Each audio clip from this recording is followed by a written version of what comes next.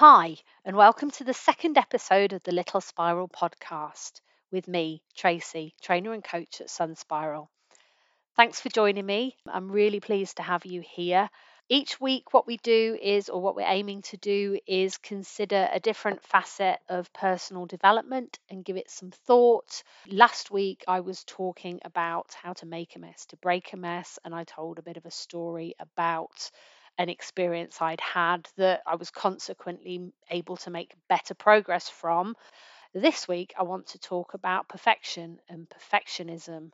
I've called the episode Our Perfection, My Old Nemesis. It is actually based on a little quote in a TV show that we used to watch called Gortimer Gibbon's Life on Normal Street. Not a lot of people seem to have heard of it. Me and Ben seem to be the only people who've ever watched it.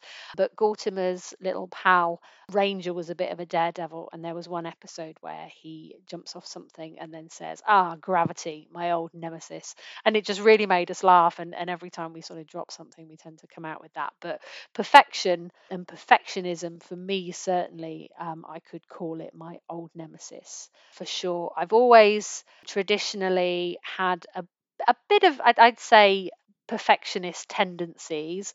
I'm not sure if it's a British thing or just a Tracy thing, but there's something about the idea of appearing less than perfectly capable that's traditionally been a real problem for me. I've learned to manage it over in more recent years, certainly in the last sort of 4 or 5 years.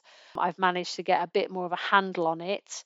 So what I wanted to do was just kind of talk that through, tell a little story that kind of reflects that element of me, certainly from my working life, and then just sort of think a little bit more about perfection and perfectionism and what it means to people. One particular story that puts it into sharp relief for me really is a story from when I worked in human resources and I was supporting a couple of managers with something, and I can feel myself struggling because I still don't really like thinking about it. But I made a mistake. I did something. It wasn't. No one died. It wasn't earth shattering, but the company was a good couple of grand out of pocket because of something that was really a small mistake that shouldn't have, a little detail that shouldn't have been missed. It was a multi-million dollar company. So I take heart from the fact that they could stand the loss, though, obviously I don't like the idea of throwing their money away. But there were two managers that I was dealing with in this particular issue. We'll call them manager one and manager two. Now, manager one, when what had happened came out, manager one was absolutely furious. There was no sort of consoling them at all. I was an effing idiot, and the world had just ended, and everything had gone completely wrong. And then there was manager two. Now, manager two reacted in a completely different way. Manager two basically said to me, okay, Tracy, this is not your finest hour, but at the end of the day, you're human. These things happen. Now, what do we have to do to fix it? And happily, that manager didn't just sort of take it away in a kind of, well, you're obviously not able to deal with this. They actually empowered me to rectify my mistake and put systems in place to make sure that kind of little detail was never missed again. And I often think back on this story when I think about perfectionism, because I very much see that manager one clearly had, also had those kind of perfectionist tendencies, so was expecting sort of perfection from me, whereas manager two, with a little more sort of circumspection, I suppose, was able to be a bit more human about the whole thing. So I'd say that manager one, I suppose, treated me and the circumstance as sort of like a broken machine, really. And what do you do when a machine breaks? It makes you angry, and you maybe give it a bit of a kick, and you don't try and empathize with it, do you? Because it's just a thing and it's broken and it should work, and it doesn't. Whereas manager two sort of took the attitude of treating me like a person, like a human being, a fallible human being who was able to, who, yes, made a mistake, but was then able to be trusted to rectify that mistake and ensure it didn't happen again. So I think those two styles really really crystallize that way of thinking of how you can think about other people, but also how you can think about yourself.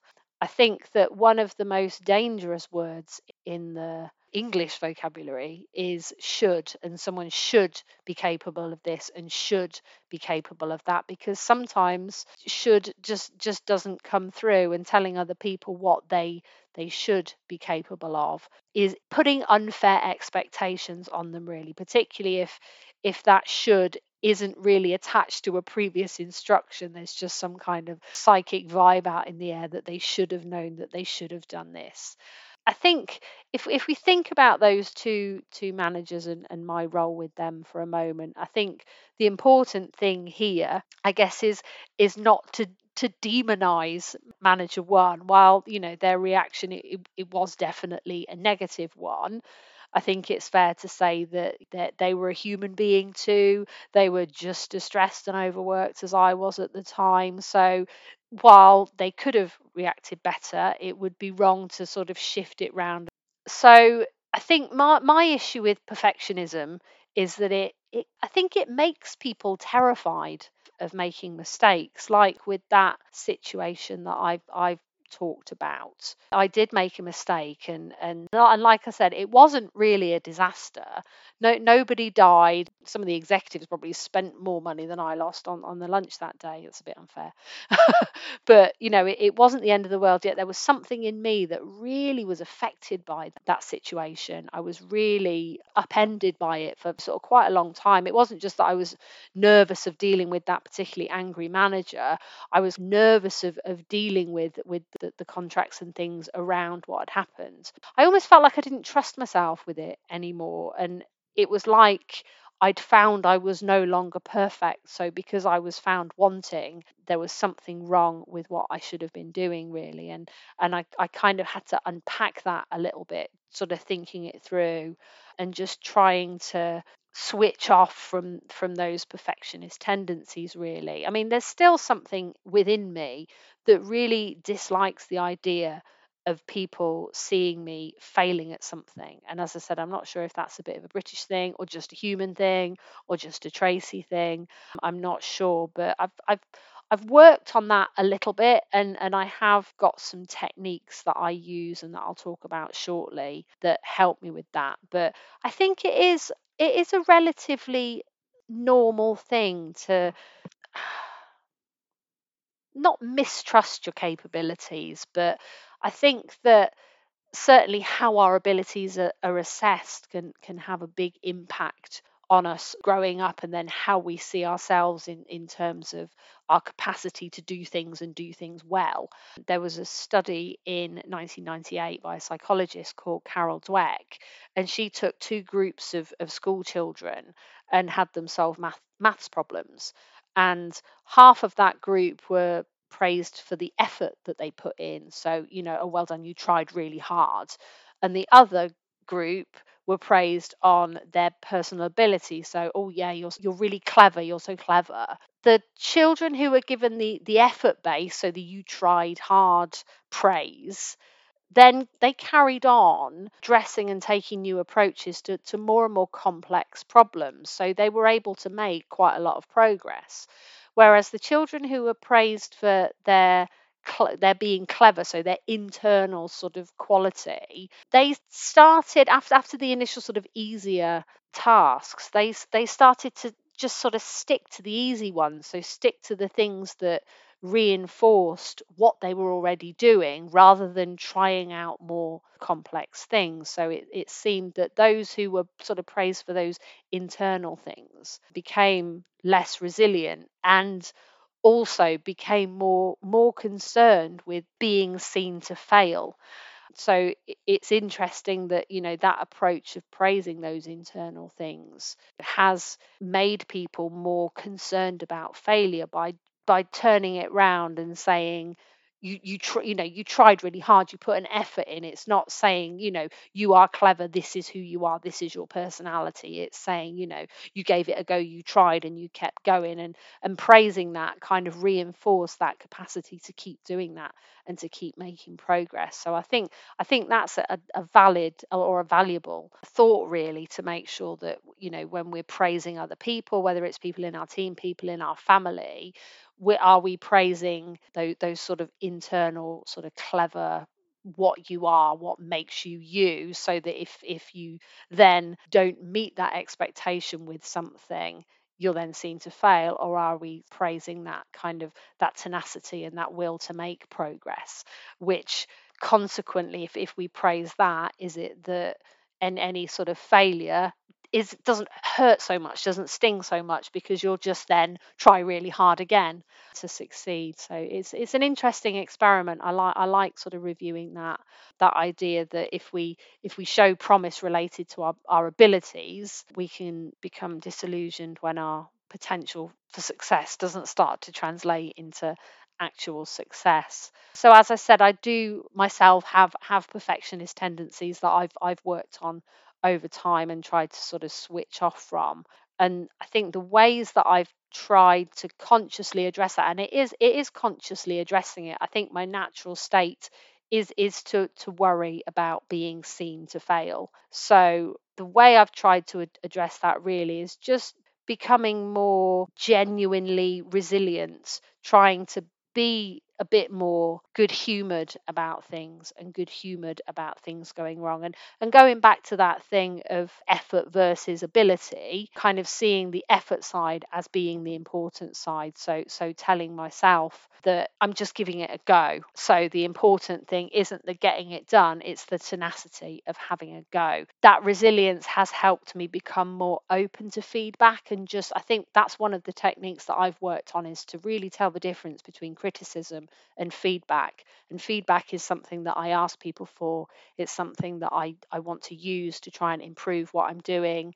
Criticism is potentially just someone having a bit of a dig, and I really have to work to tell the difference. So recently we asked for some feedback on a framework we're putting together for Sun Spiral, and we put that out to a few different people and got some feedback on improvements that we could make to that. Now, 5 years ago, I wouldn't have dreamt of doing that. It would have just been so beyond me to actually say to someone, what do you think of this? I would much rather just sort of quietly get on with it in the background and then put it out there and then hope for the best, really. But I found that by actually asking for that feedback at the outset has really helped me to, one, make and create products that I can be happy with, but for two, to really get an understanding within myself that I'm seeking that out, that I'm actually trying to get that from other people rather than just waiting for criticism. I think the main thing with perfectionism, that the main technique that I've had to develop for myself, is to not over polish things. I think not over polishing is the main staple of my perfectionism management. If you listen to last week's podcast, you'll know that it was full of ums and ahs and of courses and that kind of thing.